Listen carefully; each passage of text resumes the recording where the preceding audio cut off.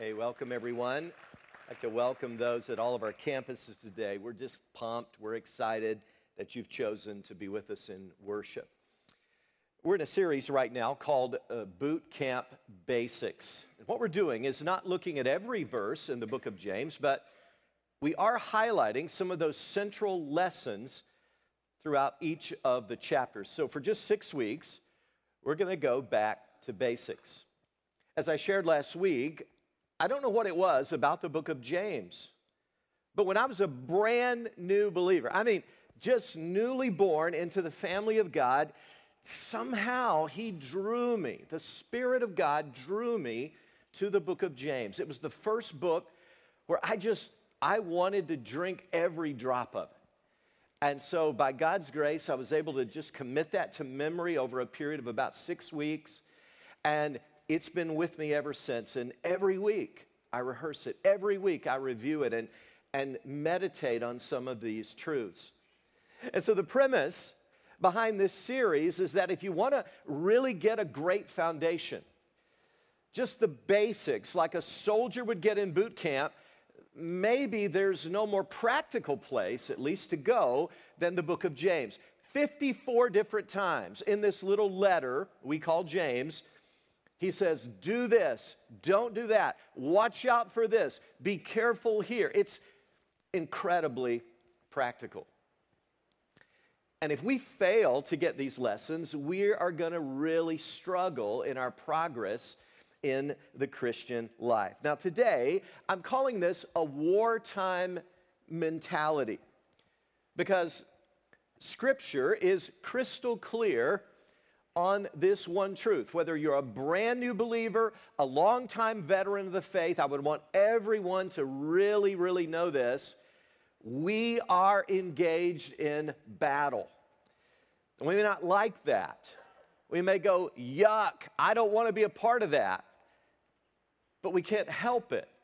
There is a cosmic battle going on, and the stakes are high. This is what Scripture teaches. There are demons versus angels. There is God versus Satan. The bullets are real. The fiery darts come at us every day. This is a winner-take-all affair where the stakes are very high. And the forces of evil are arrayed against the forces of God. The losses are genuine and the rewards are eternal. So the goal of this sermon is simply to impress that on you. No matter where you are in your spiritual journey, long time or brand new, I want us to all walk away today, hopefully, with a new appreciation for the battle we're in and what it looks like. But here's the bottom line. I would want you to walk away not with a sense of dread about that, not with a sense of, oh my goodness, I'm going to be paranoid now. I want you to walk away with a sense of confidence, knowing that when you are in Jesus Christ, you are a winner. Now, you may struggle along the way. You may lose some battles, but the war is already won. And that is good news. When we're in Christ, we're already starting from a place of victory. And so it's exciting every day just to live in light of the victory that Jesus has already won for us at the cross and the empty tomb. Erwin Lutzer, who pastored in Chicago at Moody Memorial Church for years, wrote in his book called Personal Holiness in Times of Temptation, temptation is not a sin, it is a call to battle. And that is so true. And the way we experience this battle most commonly day by day is through a constant barrage of temptation. So I'm going to start here in chapter 1. Next week we'll be in chapter 2, and then we're going to move on to chapters 3 and 4. And again, just hitting some major lessons, things we would want to get in boot camp to be strong and courageous in battle. I'm starting here in verse 13 of chapter 1. When tempted, no one should say, God is tempting me. For God cannot be tempted by evil, nor does he tempt anyone. But each one is tempted when, By his own evil desires, he is dragged away and enticed. I love the bumper sticker that reads, "Lead me not into temptation. I can find it on my own." And we do, don't we? Every day. Every day. I don't know about you. I am faced with temptation after temptation. Notice the words. By the way, when you're reading the Bible, when you're studying it, it's important to focus on the actual words and not just skim it. Notice it doesn't say if you are tempted, because you will be. It says when you are. It's just inevitable. And so James 1, verse 2, talked about the certainty of trials by saying when you face trials of various kinds. Here, James says when you are tempted. Now, I think it's important here, as we're kicking this off, to kind of distinguish between three different words. They're a bit different, although sometimes Christians, I think we use these almost as though they're interchangeable.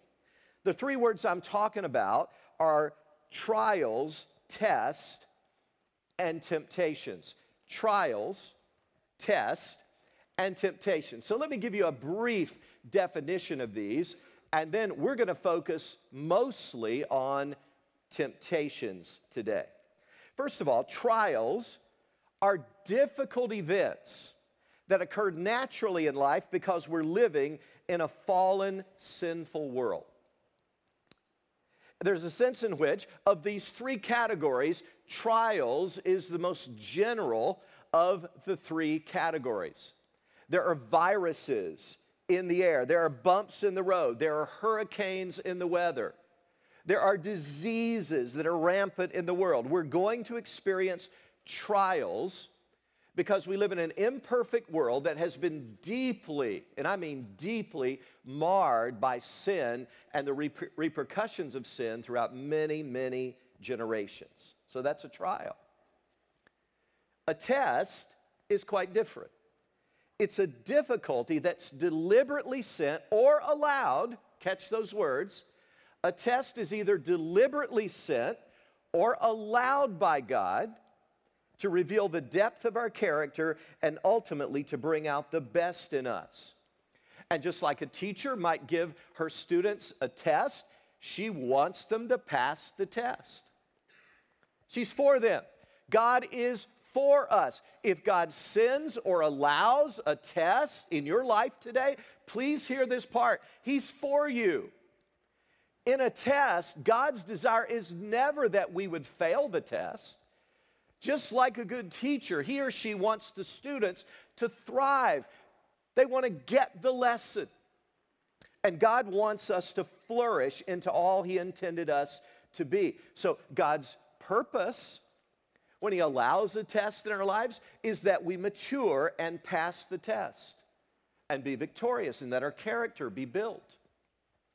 But what about that third word, temptation? A temptation is sent by Satan to bring out our worst.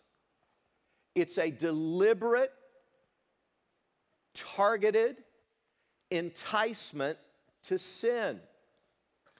And Satan's purpose in a temptation is that we would disobey God and become weakened by that. His desire is to so trap us in sin that we would suffer defeat and ultimately death. Now, I know that's a lot to keep in mind, trials, tests, and temptations, but it's important we understand that they are different and that we need to be careful which word we're using. I think there's an Old Testament story that kind of illustrates all three of these in one story. In the Old Testament, it talks about Naaman. He was a Syrian official, and he contracted leprosy. This horrible disease called leprosy. Now, I hope you understand, that was a trial in his life. He got it because he lived in a fallen world, marred by sin that was rampant with disease. He was exposed to this disease, and he wanted to get rid of it.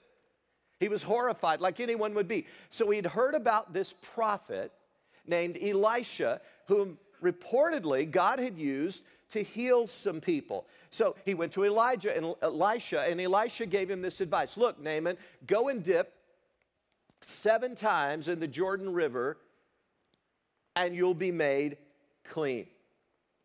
You'll be over the disease. Now, that was a test. It was an opportunity for Naaman to do the right thing, to pass the test. But this was unpleasant and humiliating for him because the Jordan was a muddy river. And so he felt kind of humiliated by this test that he would have to go when in his own country, and he names rivers there, that were clean and crystal clear. But it was an examination of Naaman's faith, and it was a testimony of God's power at work in his life. But Naaman now is tempted to refuse. Satan, enticed him with pride, saying, you're too sophisticated for that. Don't make a fool of yourself, Naaman. And Naaman turned around and rode off in a huff. But then later, he thought better about it. He went back, dipped in the Jordan River 7 times, and just like the prophet had said, he was cleansed of the disease. So what just happened there?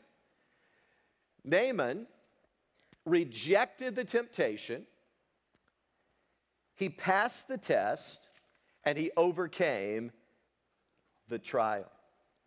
Now, I'm absolutely convinced today that in the normal, healthy Christian life, all 3 of these things are regularly going on.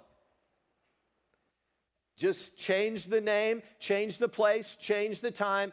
All 3 of these things, trials, tests, and temptations, are regularly going on. But Satan wants to break us down, to weaken us by giving in to temptations that will begin to erode and even destroy our lives. I'll bet you're facing some now. I'll bet, because you live in the real world, I'll bet that there are temptations coming to you. They've come this week. Some of them have been long-time things you're battling. Others may be brand new enticements to sin. And if that's you, I want you to listen very carefully to what God's Word says to us today. Because it's very easy to rationalize when you're engaged in a temptation to say, yes, others have been hurt by this, but not me. I'm different. It won't be that way for me. And of course, those are the famous last words. I won't get hurt if I give in to this. And if that's the way you feel, again, I say, you really need wisdom. I like Proverbs 4, verse 7. This is a verse I wish every Christian would memorize, commit to memory. Wisdom is supreme. Therefore, get wisdom. Though it costs all you have, get understanding. Somebody said, every day is election day. God votes for you. Satan votes against you. You cast the deciding vote. So let's go on this journey now, and I invite you to write some words in if you'd like, if that's helpful to you to learn. And I want to give you a strategy of 4 things that we can do when we're just really being tempted by Satan. When temptations are coming at us, when we have these enticements to break God's laws and guidelines and do the wrong thing, to compromise, please be reminded the stakes are high. We've got to have a wartime mentality when this is happening. And I want to give you 4 things that I hope God will use in a practical way. Number 1, if that's you, if you're engaged in this battle of temptation today, stop temptation before it starts. Now, that may be misleading, so let me explain what I mean when I say stop it before it starts. I don't want to give you the impression that on this planet, living for Christ, you can ever completely eliminate or avoid temptations. Some Christians I've known have erroneously assumed that if I just became spiritual enough, temptation would never cross my path. I actually grew up singing a hymn that says, the world all about me now has no allure. And I always felt like such a hypocrite singing that. The world all about me now has no allure. Boy, it had an allure to me. How about you? There are all kinds of things in this world that allure me. They're attractive. They're enticing. And again, I don't know what the author of that was thinking, but the assumption seems to be that if I just grew enough, that I would be beyond the realm of temptation. I just don't believe that. I think that myth can be dispelled by just looking at the life of Jesus.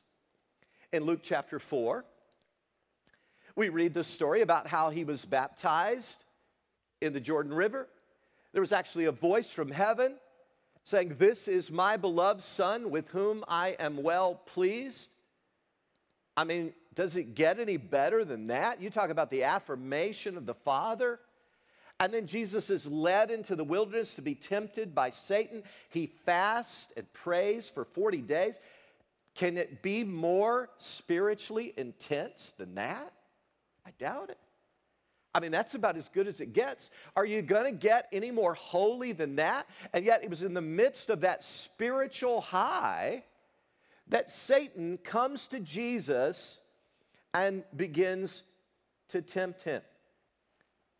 That tells me that no matter how spiritually mature we become, no matter how much we cultivate godliness in our lives, and we should through disciplines that help us grow in grace, we're never going to be beyond temptation. A young man asked a priest, "Father, when will I get to the place that the sins of the flesh no longer appeal to me?" And the priest said, "Son, I wouldn't trust myself until I'd been dead for at least 3 days." And I think that priest's advice is good. In fact, I want to take it even one step further before we quickly move on here. I believe you could make a valid logical argument scripturally and logically that the more you step up to the plate and grow in the grace of God, the more mature you become, the more of a difference maker you become for Jesus Christ, the more of a target you may be for the attack of the evil one. What do you think? The Bible says Satan is a strategist. He has methodia. That word is translated schemes or wiles. He's going to go after the generals.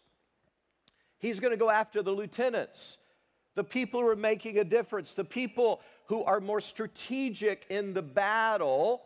He's also going to go after the privates and the people in the foxholes and the people on the front lines of battle. He wants to take us out. I'm just saying, be aware that if you step up and say, "God, use my life," He will. But the battle may actually intensify. So, how do we stop temptation before it starts? I would just call this the principle of preclusion. If you can preclude some temptations, why not do it? If Ben & Jerry's is your besetting sin, why go down that aisle in the grocery store? Find another strategy. If pornography is that enticement that just gets you, why not choose an appropriate accountability system and just try to preclude it before it even can start? If you notice that your worst temptations come when you're just, quote, dog tired and exhausted, then take note of that. And when you notice yourself getting exhausted, try to get the appropriate rest. I know it's probably harder than it sounds, right? But I'm convinced that we walk right into temptation more often than not, even though we could have avoided it. On our staff, for all of our married staff at Grace, we have something we call Keener's Commandments. I won't go through them all, but we've had these ever since the church started, and I believe God has honored them to serve us well. And what that means for those of us who are married, that, for instance, I wouldn't ride with a woman who's not a family member, my wife, my daughter, someone in my family, direct family, in a car alone. I wouldn't go have lunch alone.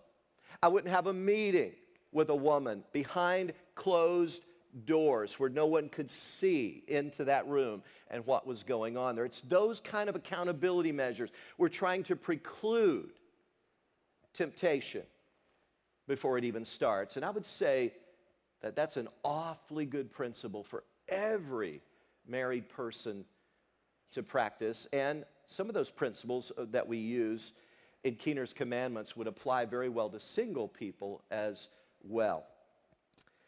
The second principle I would share today is that you move yourself out of immediate danger. If you've done all you can do to preclude some temptations, you'll never preclude them all, trust me. You'll never get beyond temptation. But once you've done some reasonable things, and by the way, I'm convinced that myself and so many of us on staff have stayed out of moral trouble largely because of this preclusion principle. We just try to stay out of situations. But once you've done that, then if you do find yourself in a situation, move yourself out of immediate danger. Paul writes in 1 Corinthians, "No temptation has seized you except what is common to man. And God is faithful. He will not let you be tempted beyond what you can bear. But when you are tempted, He will also provide a way out so that you can stand up under it. Therefore, my dear friends," catch this word now, "flee from idolatry." You see this fleeing principle all throughout Scripture. Get out of there. Leave. Don't leave a forwarding address. Remove yourself from the situation. I heard of an overweight preacher who announced to his staff that he was going to go on a serious diet. But the next morning, this overweight pastor showed up with a big box of donuts, and 2 or 3 of them had already been eaten. And his assistant said, "I thought you were going to go on a diet." He said, "Well, I was, but it wasn't God's will." She said, "What do you mean?" He said, "Well, when I drive into work, I drive right past the bakery there. And I just prayed this morning. I was in a real spiritual mood. Lord, if you don't want me to eat any donuts today, then don't let there be a parking place there at the bakery." He said, sure enough, the 8th time around the block, there was a place right there in the front. Now, that guy is not fleeing. What do we mean by fleeing temptation? Well, the classic illustration of this that comes to the minds of most Bible students, if they've studied Scripture much, would be in the life of Joseph. Genesis chapter 39. It records how as he was tempted by a guy named Potiphar, Potiphar's wife, as he was tempted by her to sexual immorality, Joseph practiced this principle. The Hebrew says he literally fled to the street. He got out of the situation. He literally moved his body out of the situation. It's kind of hard to yield to temptation when you're running in the opposite direction. Paul again writes in 1 Corinthians, "Flee from sexual immorality." There it is again. Flee, run, remove yourself, get out of there. All other sins a man commits are outside his body, but he who sins sexually sins against his own body. And then Paul gives this awesome principle about us being the temple of the Holy Spirit. Not some building, but us, our very bodies. Do you not know that your body is a temple of the Holy Spirit, who is in you, whom you've received from God? You're not your own. You were bought at a price. Therefore, honor God with your body. I fully believe that if we just took these first 2 principles seriously, preclude it when we can, and when we find ourselves in danger, to literally move, to quickly flee and get it out. Why do you have to flee? Because if you stop to reason about it, you're dead every time. Reason will do you no good when you're in that immediate sort of danger. So move out. I'm convinced that if we practice these, 90% of the temptations that tend to destroy our lives, we actually would overcome them. But there's a third principle here. Accept accountability to trusted Christian friends. The British steamer, the Titanic, was considered by experts unsinkable, but you know the story. The unsinkable sunk. April the 14th, 1912, 1,500 people perished. And again, if you know the story, you know that the problem was not what could be seen. The problem was that this mountain of ice, this glacier, the part that was beneath the water, the 90% of the mass of that glacier that was beneath water level cut a 300-foot gash along the side of the Titanic. I think that's a metaphor for our lives, isn't it? What we show people, what's above the waterline, is often beautiful. I mean, just look at Facebook. You would think people are living the life, wouldn't you? The pictures are perfect. There's smiles. It's like a continuous party. Life is cruising. But the real story, the 90% beneath the waterline, is often very, very different. God says, look, don't get so fixated on just trying to put your best foot forward with people. If you want to really be victorious, focus on what's below the waterline. Howard Hendricks, the late Howard Hendricks, who taught for so many years at Dallas Theological Seminary, continuously worked with men. One of his life goals was to try to see men be godly husbands, godly fathers, and great friends, and make a difference in their communities. And he reports on a survey of ministers who had career-ending moral failures. And it's shocking what all of them had in common. Career-ending moral failures. It wasn't all the same. It wasn't all sexual sin. But what they all had in common was this. Number 4 things. These fallen ministers stopped having a daily quiet time. They'd become too busy to have devotions. Second, there was no person in their life to whom they were personally accountable. People who knew the real them, the part below the waterline. Third, they had counseled women alone on a regular basis without the accountability of the open window. And fourth, and finally, in every single case, they thought it could never happen to them. In every single case, the attitude was, it can never happen to me.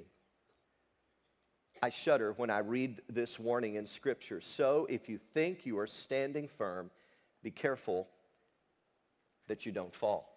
So I simply ask you, do you have some accountability? Let me ask you, is there anyone in your life, or maybe hopefully more than one person's, who doesn't just know what Facebook friends might know, what just people who see what you post know, but are there people in your life who know what's below the waterline? That's the important part.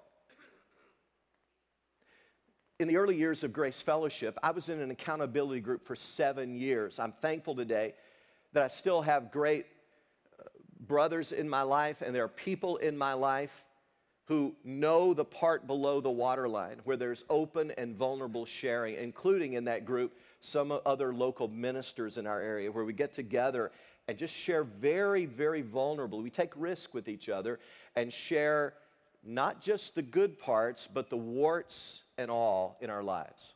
That's awesome. What a gift that is. But for a 7-year period, I met with a group of men in a local diner. We always got a back corner, and we met before people were showing up much, so we had some privacy back there. For 7 solid years, we met, and we asked these questions of one another every Thursday morning. Let me read them to you. We got them from a book by Chuck Swindoll called Rise and Shine. This was the list that we looked in each other's eyes and asked and answered every single week. Have you been with a woman this week in such a way that was inappropriate or could have looked to others that you were using poor judgment? Have you been completely above reproach in all your financial dealings this week? In other words, you've been a good steward of your money. Third, have you exposed yourself to any explicit material this week? Fourth, have you spent time daily in prayer and in the scriptures this week? Daily. And we report on that, report about our quiet times and our times with God. 5, have you fulfilled the mandate of your calling this week? Now, most of these men were businessmen. So the mandate of your calling didn't mean have you been faithful preaching, have you done your ministerial. The mandate of your calling was whatever God's called you to, have you been faithful with that? Have you been the best business person that you could possibly be? 6, have you taken time off to be with your family this week? And number 7, have you just lied to me? And we looked in each other's eyes and went around in this small group of accountability partners and asked those. And I want to tell you, because I knew that I had to answer those questions with my brothers in Christ on Thursday morning, I believe that it saved me from possibly succumbing to a number of temptations that came my way. As iron sharpens iron, so one man or woman sharpens another. And finally today, consider this principle.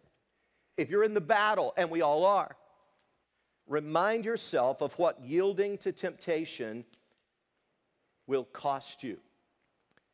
I used to go through an exercise where I would literally begin to write down what yielding to temptation would cost. And I would just start with my family. I'd start with Debbie, what it would do to our relationship, my children, my closest friends, my colleagues on the staff team, and on and on and on.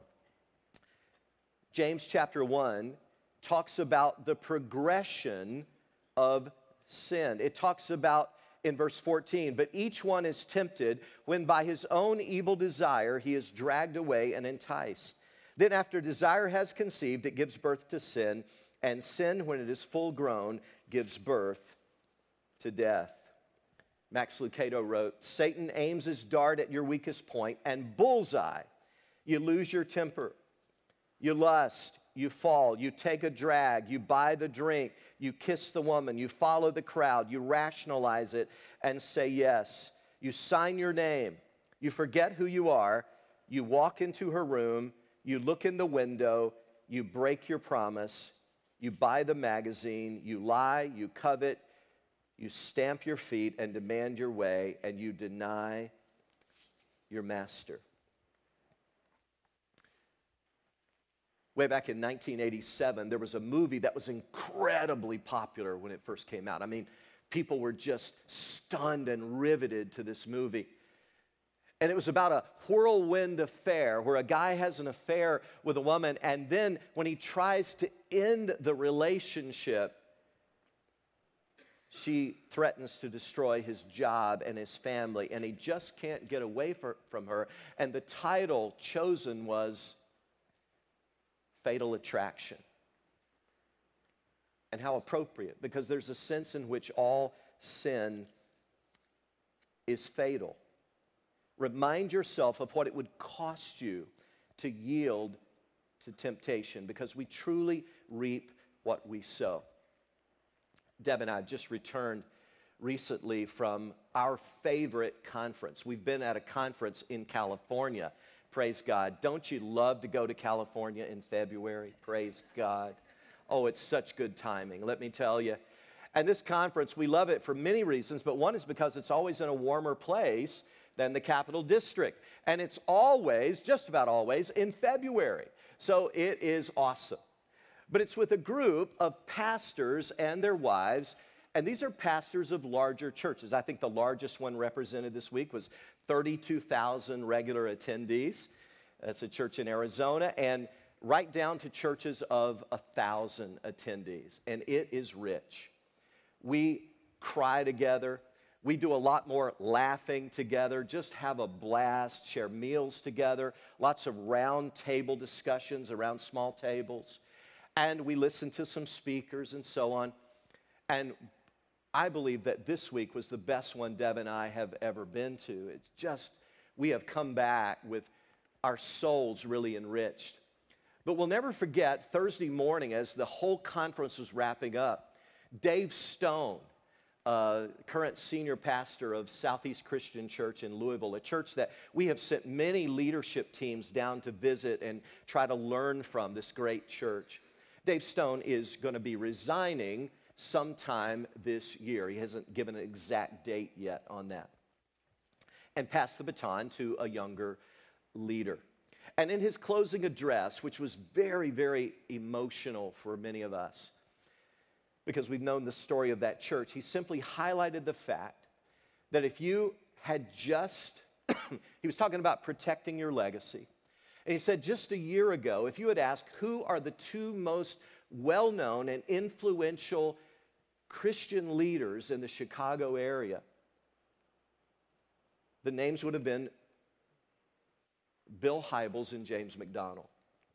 And he said just 1 year later, both of them have been sidelined because of how they responded to trials, tests, and/or temptations. And it gave us all a moment to pause and think, how are we doing navigating these things in our lives? And I think it ought to make all of us ask that question. Because God wants to do so much in and through us. But the battle is real. And we need a wartime mentality. And so I simply leave you with this, and then we'll pray. When it comes to sin, the pain of the harvest always exceeds the pleasure of the sowing. Please remember that, friends. When it comes to sin, the pain of the harvest always exceeds the pleasure of the sowing. Father, would you help emblazon that truth on our hearts and minds today? This is a sobering topic. It's one that grabs our attention because we all know what the battle feels like as it rages day by day. Help us to be so in love with you and so committed to your glory and to representing you well that we would take all diligence to battle temptation and to be victorious. You are so good to us, Lord. Thank you for your steadfast faithfulness in our lives. And thank you for giving us all that we need pertaining to life and godliness so that we can live victoriously for you.